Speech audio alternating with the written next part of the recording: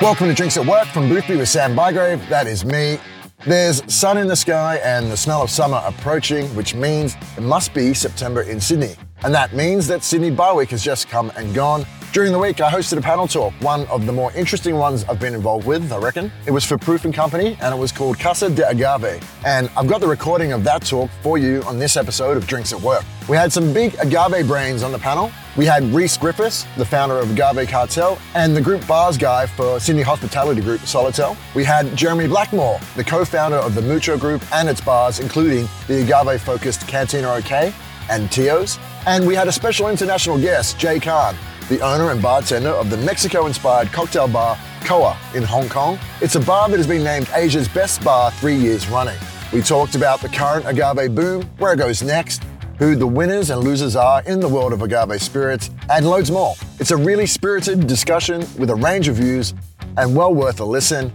Congrats to Proof & Company for putting on a wide-ranging talk like they did. Okay, let's get into it now. We're going to be talking about the current state of agave, the future of agave, and a bit about sustainability today. To do that, you're not going to be hearing from me. You're going to be hearing from some big brains who know a lot more about it. We've got three of the big brains here, all the way from Hong Kong. He owns Koa, the #1 cocktail bar in Asia, 3 years in a row now, I believe. It's inspired by Mexico. His name is Jay Khan. Give him a round of applause. Yeah.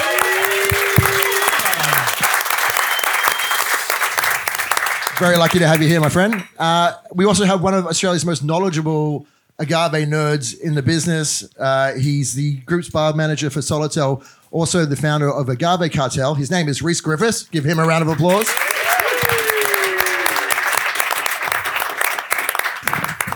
And one of the co-founders of the Mucho Group, instrumental in Cantina OK and Tio's. He's traveled to Mexico a number of times to source products over there. His name is Jeremy Blackmore.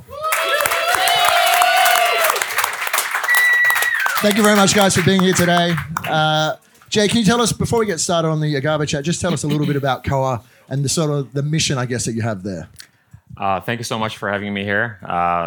So Koa, we opened back in 2017. We wanted to bring agave spirits to Hong Kong.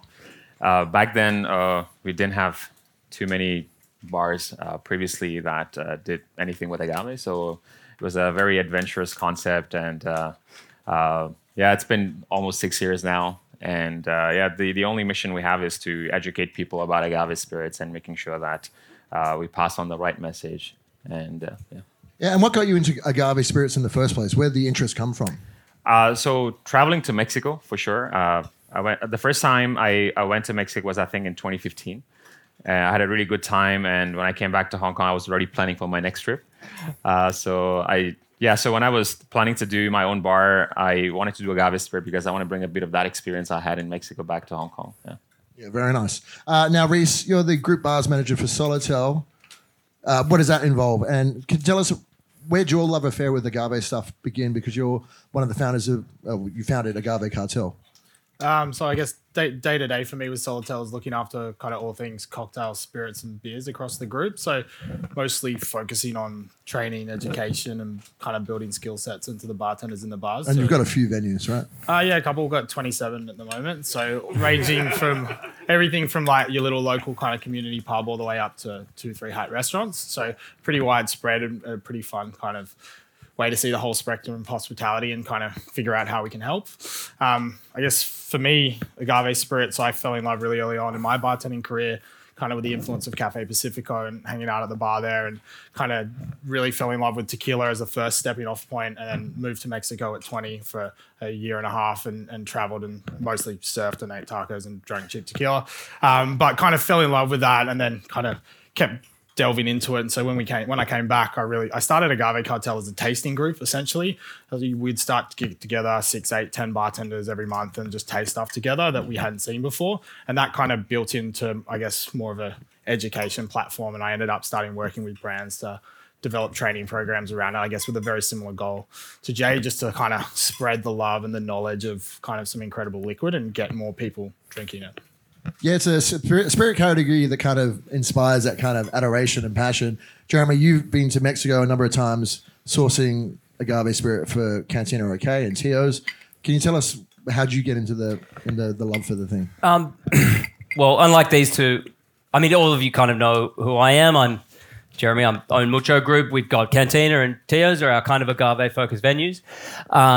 So I got into it less with the love of education, less with the pure passion of these two gentlemen, and more just to get the most amount of shots into people's hands.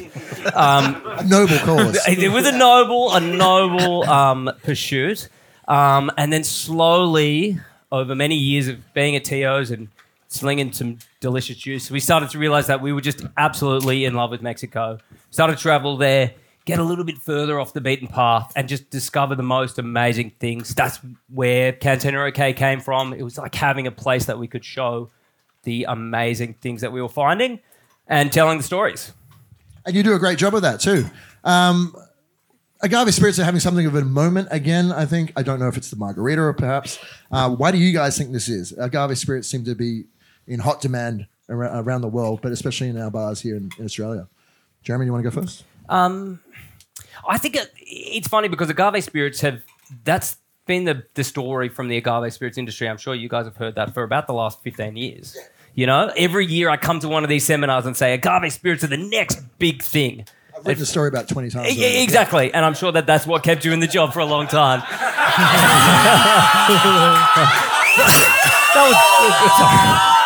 And it's begun. That wasn't meant to be a burn. I feel a bit bad now. I'm sorry. I just made it. All right, Jay, what did you think about the question? But I do think that at the moment it's having a bit of a moment. The margarita has never been more popular than ever. It's kind of pushing itself out into these weird parts of hospitality as well. Like, we've never sold more shots of tequila at our nightclub than ever before. We're seeing a whole new generation of 18, 19-year-old, 20-year-olds drinking tequila as their first thing to shoot. It kind of feels like going back in time a little bit. Yeah, the 90s are back. Exactly, with lime and salt, and they're ready to rip. And they're listening to 90s hip-hop too, and they're doing the whole thing. It's like a cosplay. What do you think, which parts of Agave Spirits are sort of driving this interest? Jay, are you seeing it, I mean, in the ultra-premium luxury end? Jeremy, you're seeing it in the shots department. Absolutely. Is it throughout every sort of element of the category? I think the perception of agave spirits in general has shifted a little bit now. It used to be shots and shots, but now we see agave spirit as a premium category as well. So I think that plays a big part of the agave growth at the moment right now. And adding to what Jeremy said, I think celebrity has a big influence on agave spirits and opening doors for a lot more consumers to actually come and delve into this category of agave spirits. So we have George Clooney selling, his brand for $1 billion, and from there we had The Rock and Kendall Jenner now owning their own brands. Yeah, so I think that plays a big part as well. Yeah. Reece, how are you guys seeing the way tequila is being consumed across the group? I guess definitely margarita leading the way. Like, if we look across, where's this margarita thing coming from again? Like, why has it come back? Because there was a time there where it's like the margarita was ordered, but then it was Tommy's margaritas that were really popular. But now it seems to be. Yeah, it's pushing back towards a classic. I think it's probably an education point of people being known how to make it properly. I guess also, like, we look at it across our group, and it's top 3 cocktail across every one of our venues pretty much. And it's almost an expectation now that you can walk into any pub across Australia and you can order a classic margarita and have that made for you. Where I think 5-10 years ago, like, if you walked into a pub and ordered a margarita, everyone would think you're fucking crazy. But now it's that expectation that drink can be made, and it almost is in every pub, bar, restaurant, everything. So I think it's that global reach that's happened, and whether that's influence of the US with how popular it is there and when people are traveling. But even if you're traveling, to Bali, Fiji, like, it's an expectation that there's a margarita on a menu or available now. Well, when we talked before, I think you were saying that tequila as a mixer as well as sort of leaping up there in terms of the rankings, like getting up towards, vodka and gin. It's definitely in the top 3 category across our group as spirit sales, which is pretty wild. Yeah. That blows my mind. Jeremy, what do you see at Tio's? Is it like the cheaper stuff, or are you selling sort of ultra premium kind of tequila there?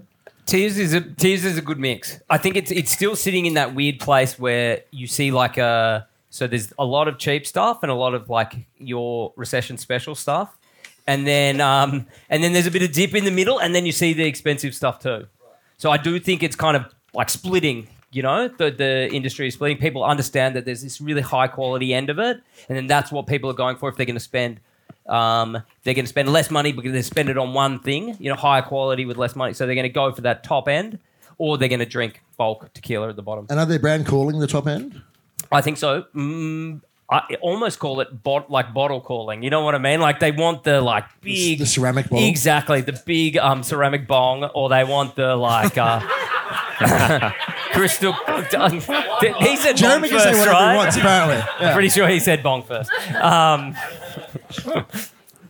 Nothing else? No. Okay, so we've got a bit of an idea of where agave is at right now. What do you think are the exciting opportunities for the agave category? What maybe we haven't heard of that we should be exploring? You want to start down there, Reece? Yeah, I think for me, it's probably less about, I guess, tequila and that driver, and more for me, the exciting part is Destilado de Agave, and what that is, and essentially declassified spirits, and allowing... Essentially, there's been some changes in some producers making decisions to declassify their spirits, and there's a bit of education that needs to go on around this, because people look at Destilado and be like, what the fuck is that? But it's tell us what the fuck that is. So basically, it's a spirit that maybe doesn't fit into the regulations or the norms set down for that certain spirit category, and it might be as simple as it doesn't meet the exact lab testing required. So it might be an acidity regulator, it might be a methanol content, and because they haven't changed their production methods for over 300 years, their product doesn't exactly fall into what's a modern interpretation of that spirit category.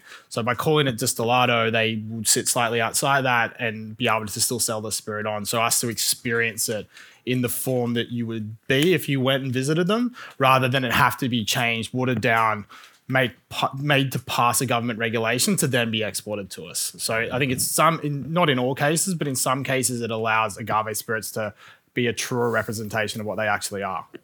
Right. Do you have any thoughts on this, Jay? Is this the sort of stuff that you're looking to stock? Yeah, absolutely. Adding to what you said, one of the reasons why Destilado de Agave is getting more popularity now is because the process of certifying a mezcal actually takes about a year. At least, and you need to pay thousands of dollars to get it approved, and sometimes it doesn't even get approved. So a lot of the producers in Mexico, they don't have enough money to go through that certification process. So what they do is they end up just selling their mezcal through middlemen using plastic bottles. So looking at Jeremy as well.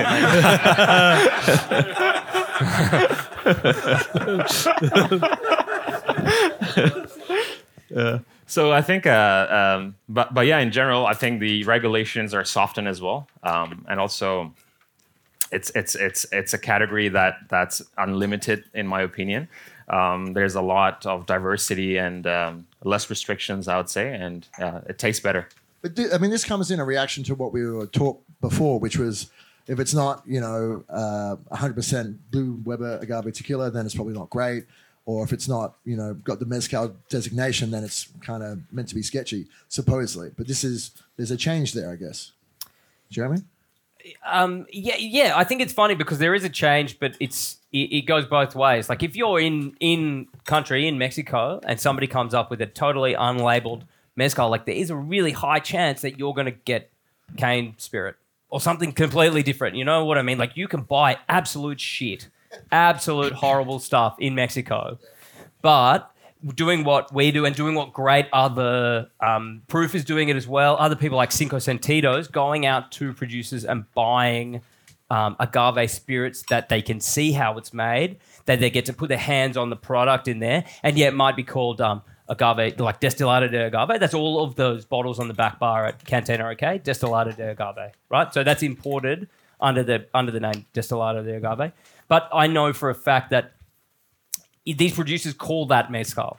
Like, that's what they're not out in the market saying, hey, this is Destilado de Agave. They'll call it mezcal, they'll call it raicilla, they'll call it whatever they call it in their town, tushka, whatever it ends up being, So for me, it's more about, rather than about this category stuff, it's more about the provenance of the spirit, really. If you can trust the people that you're going to be buying it from, that might be Proof, that might be Cinco Sentidos, that could be us at Cantina OK. You're going to know you're going to get a great product with a great story, and it's really the story which is the most important thing.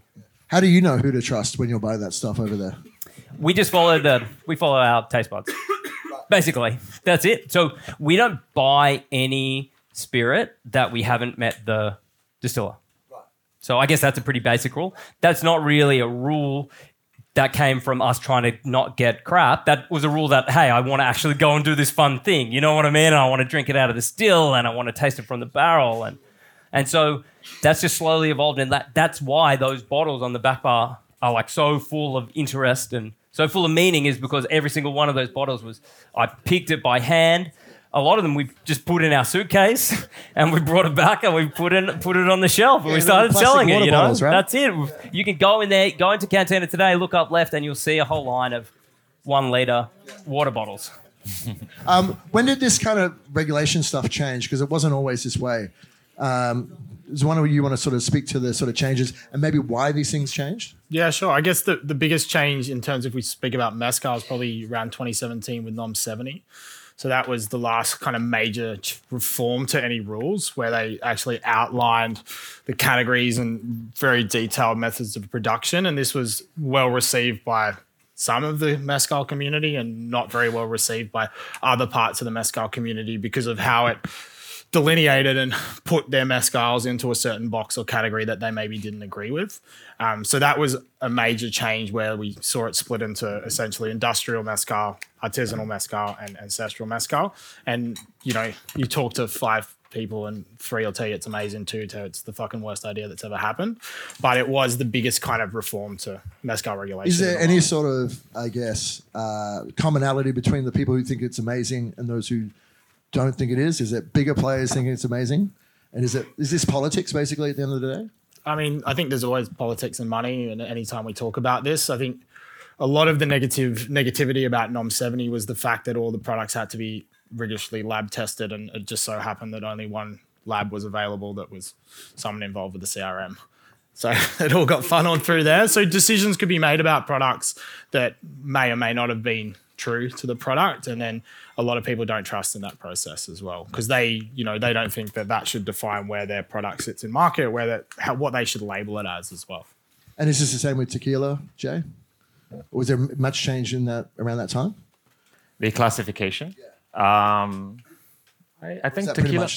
I think tequila, I mean, I'm not aware if there's any new classification for tequila. No, not since probably 2005 with Extra Añejo. I know they're probably lobbying for Cristalino to become a category.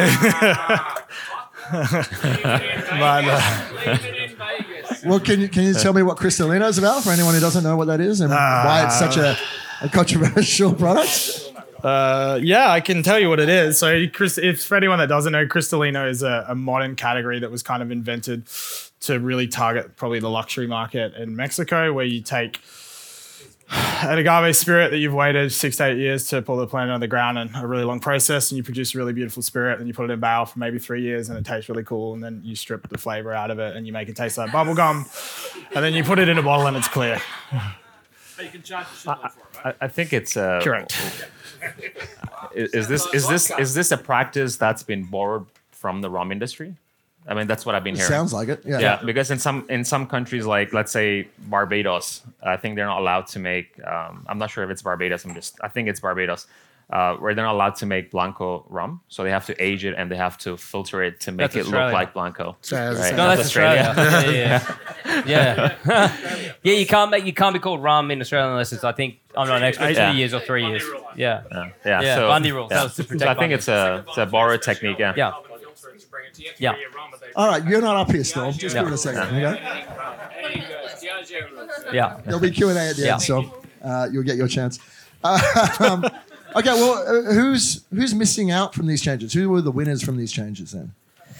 Well, I think that the whole thing now is that you're seeing is like there is that in places like this, like with educated consumers, places like Australia and places like the United States, places like Western Europe, well, you're starting to see Destilado Agave grow, but it's still the biggest players that are winning around the world. You know what I mean? Like most places that have less educated consumers, like people where mezcal is still an emerging category, well, they're still going to be getting mezcal that's categorized mezcal, and that's coming from the medium to the larger size players in there.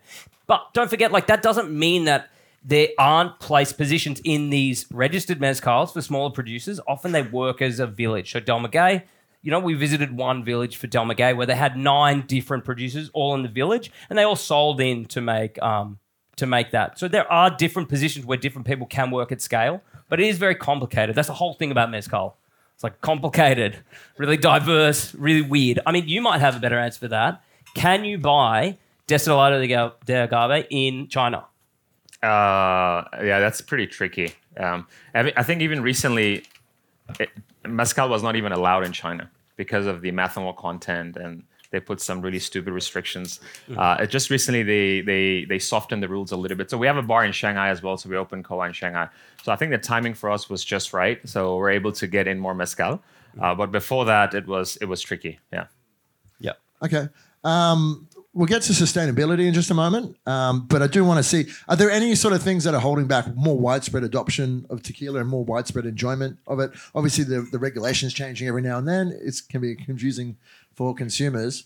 And I'd love to touch on celebrity tequila too. So any thoughts on that? I personally, I don't know that much about celebrity tequila, but I personally don't think there's anything holding back tequila. I think it's emerging as a real powerhouse. It's slowly taking over where gin sits, and I think so. Yeah, gin. I think it's going to be the second biggest category of spirits in Australia in not that long a time frame. I don't see the rise of industrial tequila slowing down anytime soon. And I think, to be honest, industrial tequila is a different product to artisanal mezcal, but they both have these amazing places in the industry, and I think they're both great. So I don't think there's anything slowing down. I think it's continue to grow. That's my major feeling with it. It's fun. It's got all the right hallmarks that say the right things for people that want to go and drink and that want to have a real story, want to drink a margarita. It's saying all the right things. It's going a long way. It's emotional. It's definitely emotional.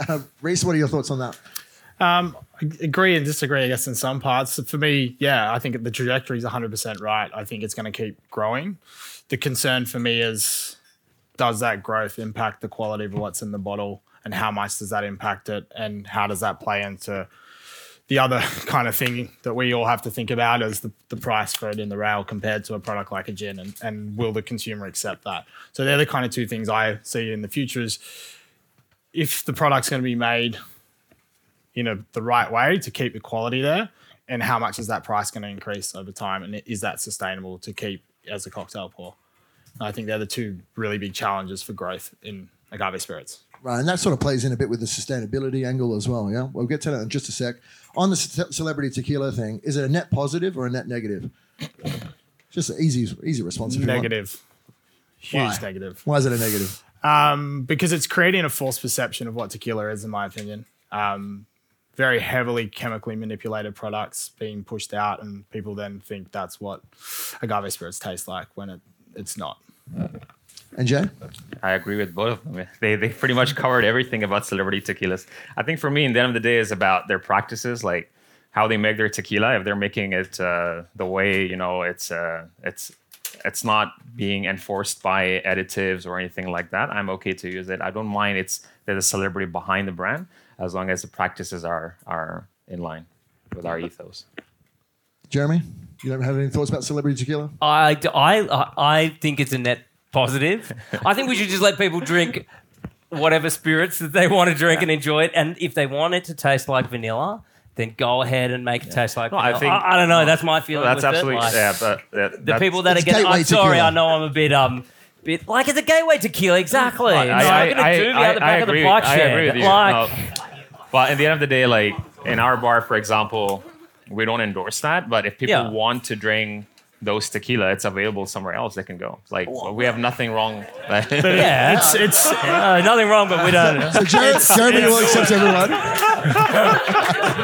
It's also about transparency for me. It's about transparency. If that's the way you make your tequila, you need to be honest about it, and you need to show that you don't talk about small batch and then produce 7 million cases a year and then post about how cool that is, because that's not small batch.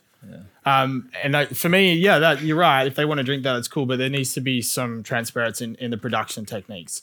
It's anytime that I'm visiting Tequila Town and you go to Salsa, it always is one of the cool visits for me because they're one of the companies that openly will show you their diffuser column still process, and they don't lie about it.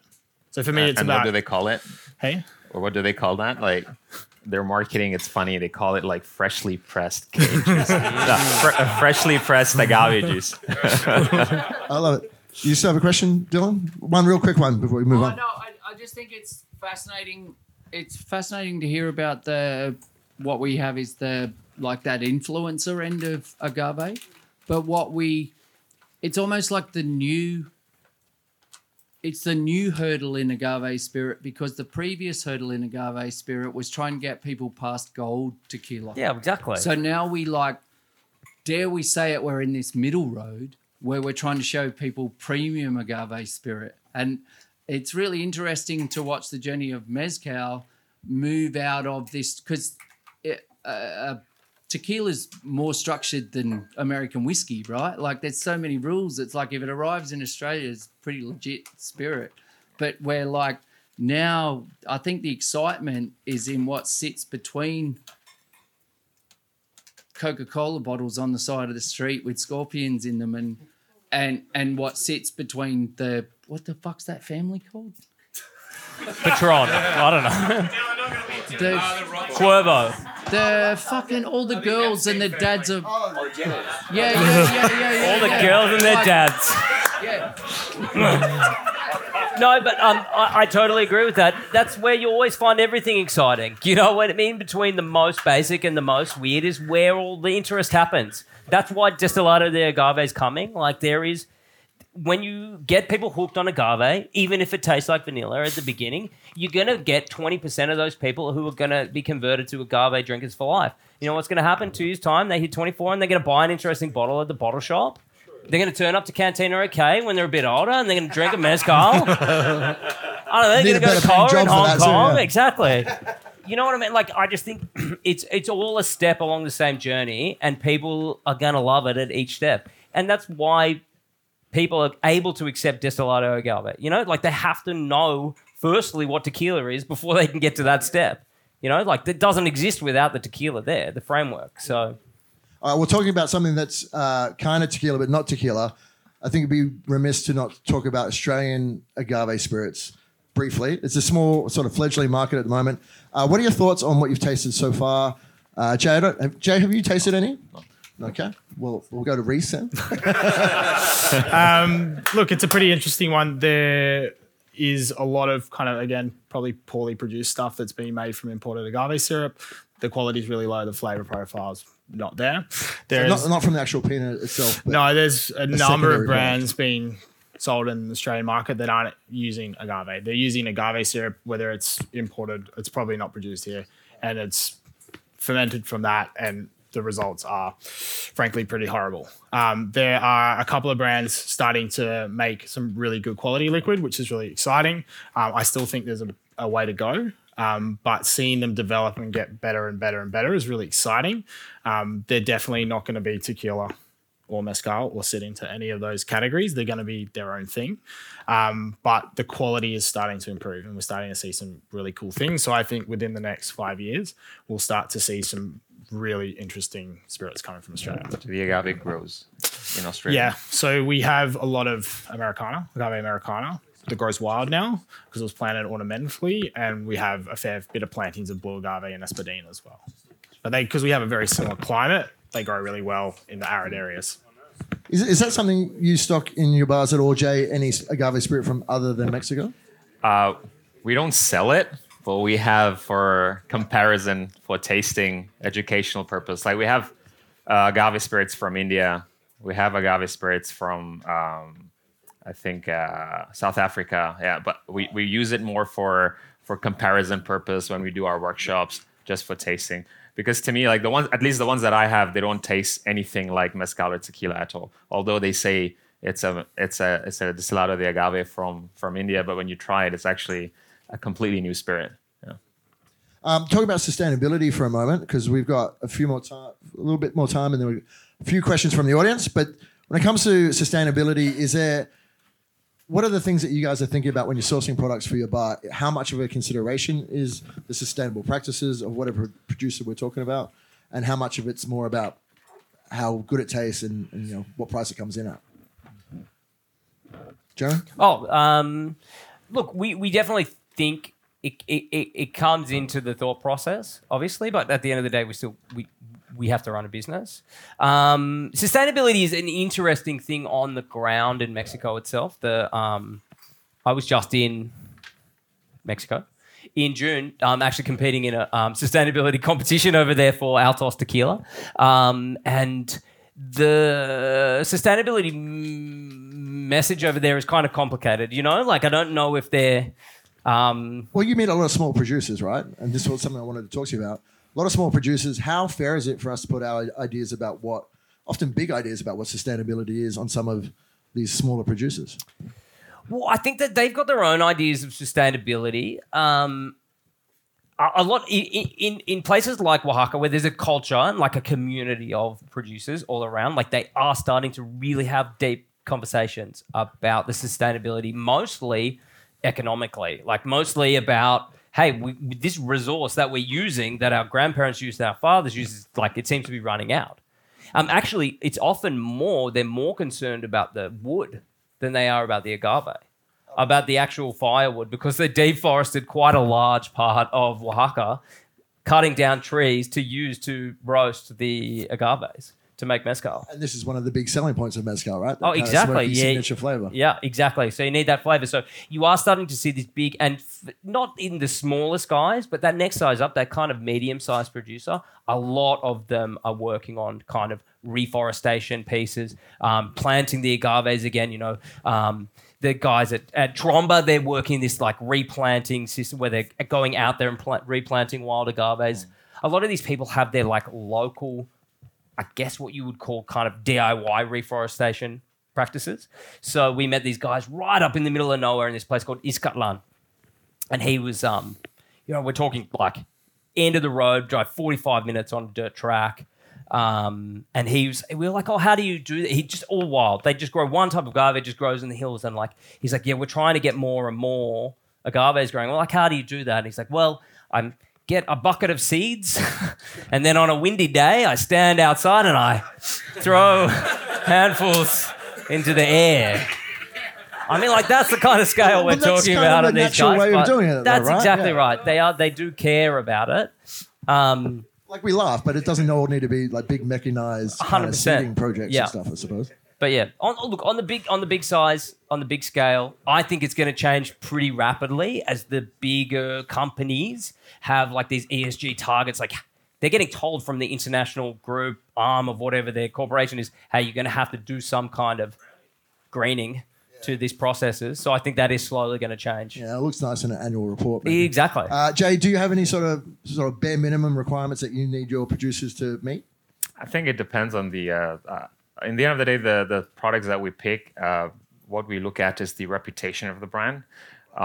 We do look at their practices, but not so aggressively, as long as they're eco-friendly production process and they're sourcing agave in a more sustainable way. I think for us, that's already a thumbs up. Yeah. Reece, how about you?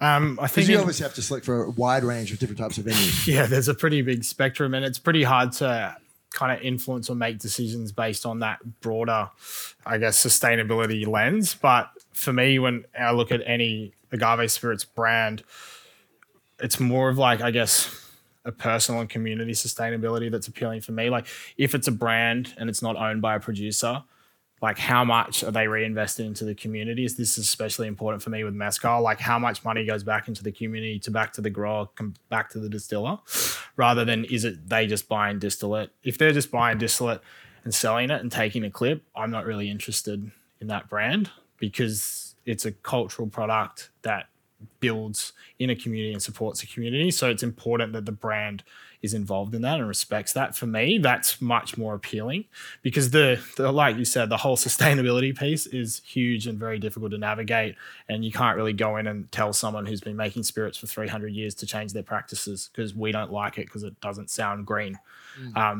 It's not our place to do that. Yeah. I mean, because there's also, I mean, you've all been there. All right, there you go. From your visits there, who, again, who's making the money here? Is it the brands? Because I mean, mezcal, tequila, they command high prices on the bottle shop's shelves, on your cocktail menus and everything. Who's making the money there? Is it going back to these communities, going back reinvested into distilleries to improve practices? Is that desirable? It's interesting because the longer you spend, and I'm sure that you felt this too. Like we all of us here have been traveling to Mexico for probably 15 years, and I know I've at least seen a huge amount of development in some of the communities that make mezcal, and you meet people along the way that like really dislike the development happening in the communities. Not locals, but like other foreigners are like, oh, last time I came, it was so much more authentic. They didn't even have a roof over there, It was like, I mean, a lot of mezcal is sold in this rustic kind of thing. It's part of the marketing, right? But you are seeing, especially at that grassroots level, you're seeing this like rise of, and I'm sure that you've seen this rise of like local entrepreneurship. So people that we were able to buy bulk, let's say 5 years ago, we were able to buy bulk mezcal off. Now we'll say, look, we're not even going to sell you any. It'll have to come in our bottle with our label on it. We won't do that. Then that's a huge step for them. That's it. That means that money they is have coming control from of their liquid in the story. Exactly. Yeah, so you're seeing more and more of that, like kind of inbuilt community control, and that's something we can't support anymore. Like we absolutely love to see that stuff, and a lot of these small distilleries are banding together in their communities to kind of make, while we're saying not environmental sustainability, like economic sustainability. Like they're building a whole new model of the economics of mezcal, and it's incredible. And some of it is, it's mixed. It's not just selling the bottle. It's getting people in. It's getting Westerners in to come and do the tours. It's getting people from Mexico City down. How many distillery tours happen here? Yeah. Well, exactly. Like these things, and you can stay in their house overnight, and they'll cook you dinner. But like they're becoming these like almost in-area experiences that we never really saw before. So we're seeing this mezcal develop, and it's really important. Like, it doesn't take that much money, not compared to Australia or somewhere like that, to develop these places, Like you can make a big difference just by going into these really tiny communities and buying 100%. These products as well. It's an incredible part of what we get to do too. So, anything else on that before I throw the Q&A for the audience? I think I'll just throw in, I think one of the things we think about that, again, like we're saying, that we might look down upon is like, we see someone go from hand crushing agave to maybe they could afford to buy a shredder, and then we go automatically, oh, fuck, that's not as good anymore. But this guy's been crushing agave by hand for 40 years. Like these developments, the spirit might change slightly, but the development of that is a sustainability piece for the producer, and it's allowing them to have a better life and their kids to have a better life, and whoever is involved in that industry to prosper more. So I think we all sometimes, especially for me, take that nerdy lens off and go, cool, he might not be crushing by hand because that's super cool, but he's actually doesn't have a fuck back and he can work. So it's those other things that sometimes it's really romantic to think about production, but the reality is that's an improvement for the community, an improvement for their lives, and that's what they're trying to do when they make spirit, right? That's their goal. Yeah, we don't champion like the bush stills in Scotland back in the day as a way you've got to produce whiskey these days, right? That's authentic. Okay, cool. Do we have any questions for the audience? We've got our man Alex here. Obviously, Storm's first. We probably should have gone somewhere else. Check. Oh, it works. Help me. We can kill that mic though if we need to. Yeah. All right, go Storm. Stand up. I've been thinking quite a lot about Australian agave lately. In the way that it's developing, I guess, and maybe not just in Australia, really. It could be any of these new emerging markets that are starting to utilize agave in their own way. Do you feel like these newer markets coming under the label of Distillado de Agave have a fair chance, or do you think they should create like regional names for what this agave spirit would be? So say sherry in Australia became Apera. Do you feel like, say, take Australia, for example, if Australia was to develop an ecosystem of agaves and agave spirits, whether they should categorize themselves as something separate from Distillado de Agave, or do you think it would fit under that umbrella? Personally, I don't think it should be called Distillado de Agave outside of Mexico, because I think that's misleading, and I don't think anything like Spanish language should be used on any bottles produced here.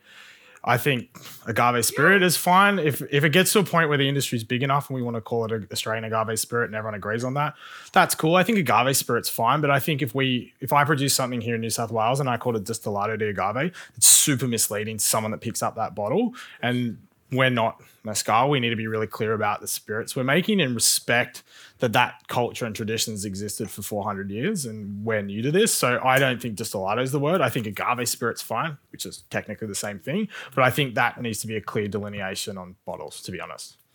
And when they do get to that point, I'd love to see your ideas for the name too. Do you have any more questions? Oh, you kangaroo dance. We got a question over here. I'll go over here. I got you. I've got a pretty broad question. I was just wondering where you guys see the growth of mezcal going in at least the Australian markets, because I feel like if you pulled 10 people off the streets of Sydney and asked them what's mezcal, they'd have no idea. So just the popularity of mezcal and just if you see their growth in Australia, where you think it could go in the future. Australia. Yeah. I'm strangely more pessimistic about the growth of mezcal than I was probably 5 years ago here in Australia. I think that places like Cantina OK, I mean, I should be championing mezcal, but places like Cantina OK are going to exist, and I hope that more people open things similar. I'd love to go and drink in one of them. But I do think that like full awareness, kind of bring it into the culture. Like you can go, like we were saying now, you can get a great margarita in any pub in Australia. Like you can go to any single cocktail bar in the United States and get, there'll be 2 cocktails on the menu that have mezcal in them, basically. And everybody knows what it is. And it's a really deep, integral part of bar culture over there. And we've had mezcal for the same amount of time, and I haven't seen that part of the culture emerge. I'm a little bit more pessimistic about that. Maybe it'll just on the slow burn and it'll slowly come through, but I feel like maybe we missed the mezcal moment there for a minute. Agave in general is bigger over there, right? Bigger Absolutely. than vodka and gin. Yeah, to be biggest- honest, it's biggest probably market a in the world. cost thing too. Like Yeah. it's just can't afford to put mezcal in everything, you know? I also am not mad that it isn't on that meteoric rise because, like, for me, the trends in mezcal are also a double-edged sword. It's great to see more people drinking it, but it's also more concerning for me as well because you're seeing a lot of brands come up that are people with a lot of money that don't give a shit about the product, and they're going and buying distillate. And they're buying distillate from maybe 12 Palenques, and they're blending it together and putting a label on it and bottling it with no care about what's in it. So there's that side because they're trying to fulfill a price point and a label to put in a well. So for me, that's a worrying trend in mezcal because it's taking away the beauty of the spirit. And so that trend, and the more we consume, there's a risk of that. So that's also like a concern for me that it's going to take away from the spirits we're able to taste, and it's going to become a monopoly of big brands. I got time for one more question. Do you think with the growth of Distillado de Agaves that the kind of trajectory of distributors is changing because now there's more reliance on our distributors having that information and correct information, not just to sell you a product, but to sell you the information and the knowledge as well? Yeah, definitely. I think that's going to be more and more important. It's further than just the distributors. It's like the importance of, it's just the importance of knowledge, right? It's the importance of being out, like traceability, being able to look all the way back through the journey of the spirit, how the spirit gets into your hand, you know? Like it'll never get, as we muddy the waters here, like at least since, you know, the 90s, you'll be able to pick up a bottle of tequila in Australia and know that it actually came from Mexico, you know? I'm old enough, total old man, that you could buy, I think it was called Porfidio tequila here that was on every back bar because it had a cool bottle. I remember that. Porfidio, and it came from South Africa. You know, like that was not long ago. I've still got some bottles that we use for training called Chiapas, and it's made in the Blue Mountains. There you go. Yeah, and it contains 0% agave. Yeah. We had it tested by the CRT, 0% agave, and the methanol content was so high it wouldn't have been allowed to be exported. So. Well, that's pretty authentic Blue Mountain spirit, I would say. Exactly. That needs to be protected. We need to get that denomination of origin. Blue Mountain spirit. Okay, we've got time for one more question. It's going to be the last one of the afternoon.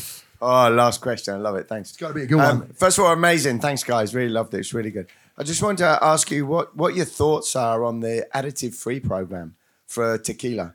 You know, we're starting to see in Singapore, where I'm based, people are asking for additive-free.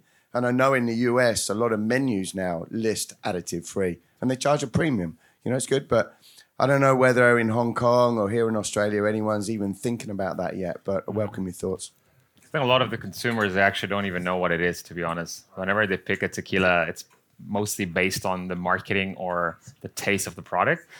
They don't even know there's actually additives contained in the tequila. Personally, for me, I feel like it's good to have more transparency. It's good to know whether the product actually contains or not contain, because we are the middle person. We're the one selling to our consumers. So it's best to have the information on hand. What are the sort of additives we're talking about? Glycerin, sweetener, Vanilla, and oak extract. And oak extract, yeah. But that flavoring or syrups can be any syrup. So there's no classification on what that is. And it can be in any concentration. So that 1% of your volume of your distillate can be made up of any 4 of those. So that 1% could be an ultra concentrated flavoring. So therefore, like, the impact overall can be completely altering. Well, that sucks. Yeah. So many people said it right there. Okay, well, can we give the panel a round of applause? Thank you so much. Thank you.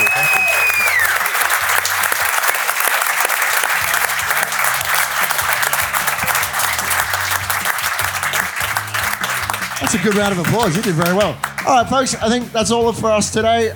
Go off, be wild, be Bar Week Day 4. Good luck tomorrow. Thanks to Jay, Jeremy, and Reece for sharing their insights, and a special thanks to Proof & Company for putting on a wide-ranging discussion and not being afraid to have a range of opinions on the panel. I suppose that's what you can do when your agave portfolio is a quality one like theirs is. If you enjoyed the podcast, please pass it on to a friend and subscribe to the Boothby newsletter. You can do that at boothby.com.au. Okay, until next time, this has been Drinks at Work from Boothby.